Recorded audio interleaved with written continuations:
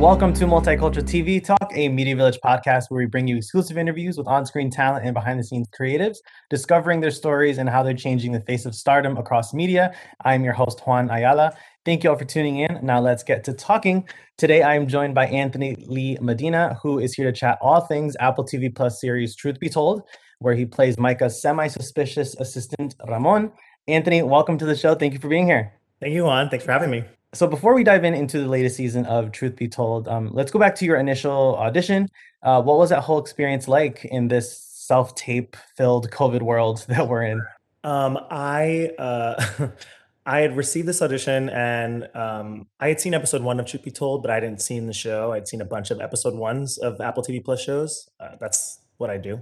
And the audition came in, and I didn't really think too much of it. I auditioned so much at that point. I just put it on tape and sent it out, and it was all these scenes that I found out later were not going to be in the show. So I sent them out, and I think I was coming back from getting a tattoo, and I got a call saying, "Hey, you're going to do the show," and I was like, "What? Which one was that?" Because I'd sent so many tapes, Right. and they told me what it was, and I remembered watching episode one of season one, and I looked it up, and then I deep dived and didn't. I watched the entire show in like a day, and then made my partner and I watch it again. Yeah, it was look, any sort of a job during a pandemic is a wonderful thing, and to have a job like that was kind of, I mean, that was a big gift.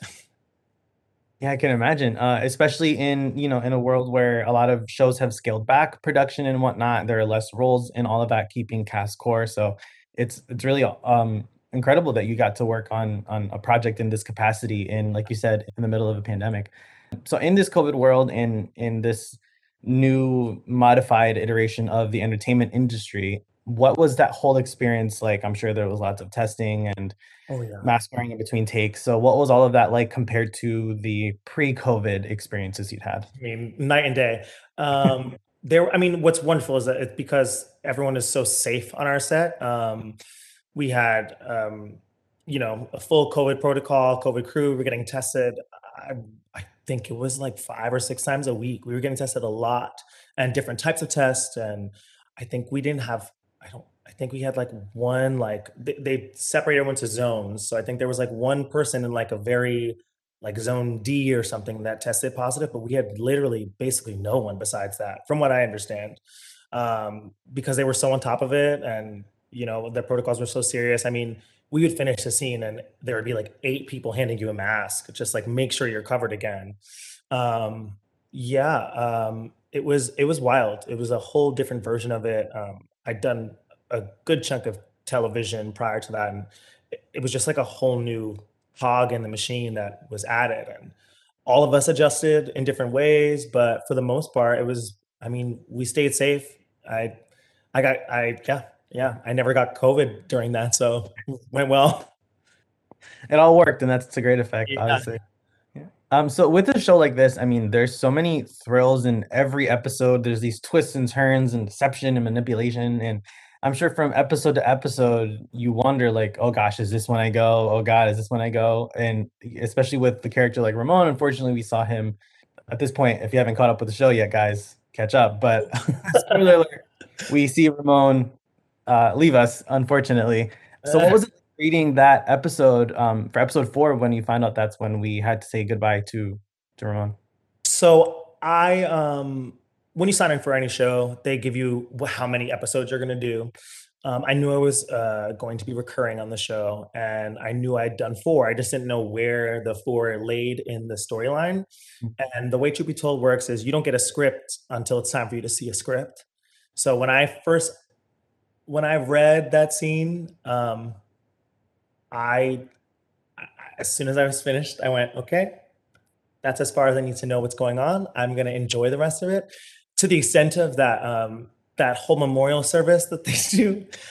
They like asked me to do pictures in like my yoga outfit and all this stuff, and I was like, "What is this for?" And they were like, "It's for this episode." And I was like, "When am I doing yoga?"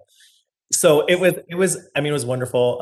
It was really. That is so. It's looked so scary on screen, but doing it is so fun. And there's like all this makeup, and you're laying on concrete, and you're gargling and all that. It's such a fun process being inside of it. Watching it, like I didn't tell my partner, he watched it and was very surprised. Yeah, I can imagine. Very surprised and really upset for a second. But like then I showed him the pictures of what it was like that day, and it was just me and the girls that make up and just like covering me in all these things and laying on cold cement. It was so much fun. Yeah. I can always imagine the very stark differences between each one. I mean, especially in again in COVID, where it's like cut in a world where the show doesn't, where COVID isn't a plot point, and then that stark change from cut to cut. Just very interesting to hear the same thing with that sort of whole. It's like with any horror movie. It's like you're scared for your life, and then cut, and you're like, okay, can I go to Crafty? Oh yeah. Yeah, Uh, for me, I think a lot of those like really wild scenes and things like that, like most of the time it's like you're in and you're out. It's the scenes where you're like very emotionally wrought and like invested in something where I feel like a lot of the time, at least from working on that show and working on other shows, a lot of the actors I've worked with and me as well, you do that and then you walk away and you take a moment back for yourself because you've given a lot to something. Yeah, and truth be told, what was wonderful is a lot of my stuff is like that. I had to walk away and like take a personal beat and breathe in and out. Um, but that's like some of the most rewarding stuff to do. It's like some sort of escape of your own experience into somebody else's. Yeah, I love that stuff. so as our show is called Multicultural TV Talk, cultural representation and diversity are always big talking points. So with that said, do you remember the first time you felt represented through a performance that you saw? Ooh, uh, I'm gonna say John Leguizamo in Romeo and Juliet as Mercutio, but I will say never fully. I'm gay. I'm Cuban and Puerto Rican.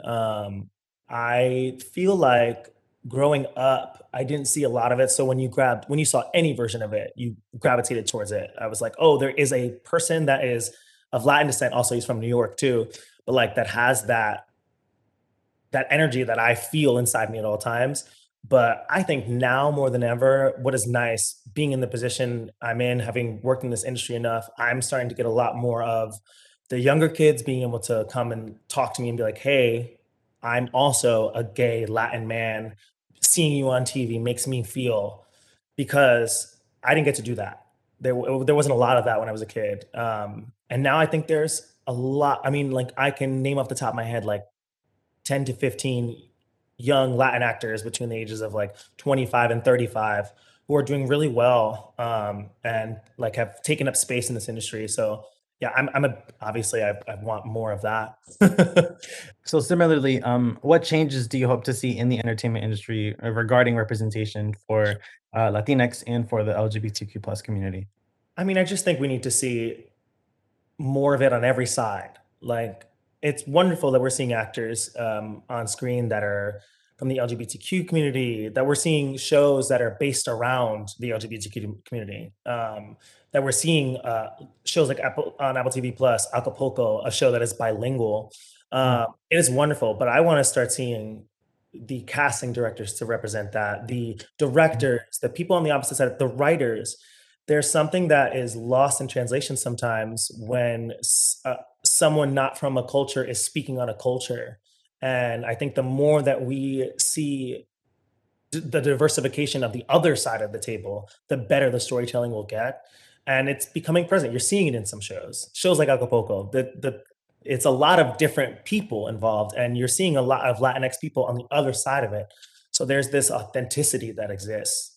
But that's what I want. I want more of that, and obviously, I want more Latinx people, more LGBTQ people on TV. But really, it's the other side of the table. Give me a producer that is, you know, Puerto Rican and transgender. Like, let's go, somebody.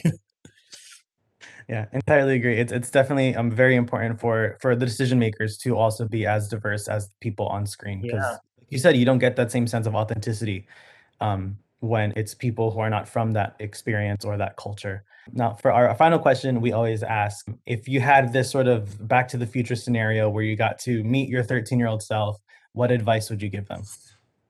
I'd start crying. Uh, If I had to give my 13-year-old self advice, it would be do exactly as you are going to do. Don't change it because I'm a big I personally think that like your past is how you end up where you are, and I'm really happy about where I am as a person right now, as a person. And I think that my 13-year-old self would have not seen it going so well. Mm. You know, I am the product of a Cuban immigrant and a Puerto Rican man who grew up in the hood. Like I grew up in the hood. To be, if I were to see my 13-year-old self, I wouldn't imagine that I would be living in Los Angeles and I'd have an apartment and a fiance and a great career and all these things that have happened. So if I got to see my 13-year-old self, I'd say just don't stress so much. Just keep going in the way you're going. It's going to be fine. Yeah, it'll work out. Yeah, yeah. Awesome. Anthony, thank you so much for joining us today. Where can folks find you on Instagram if they want to give you a follow? My Instagram is Ant Lee Me 123. It rhymes, and it's my name. You can find me on Instagram and on Twitter. That's my handle. Yeah. Awesome. And you can follow us on Instagram at MediaVillage.com.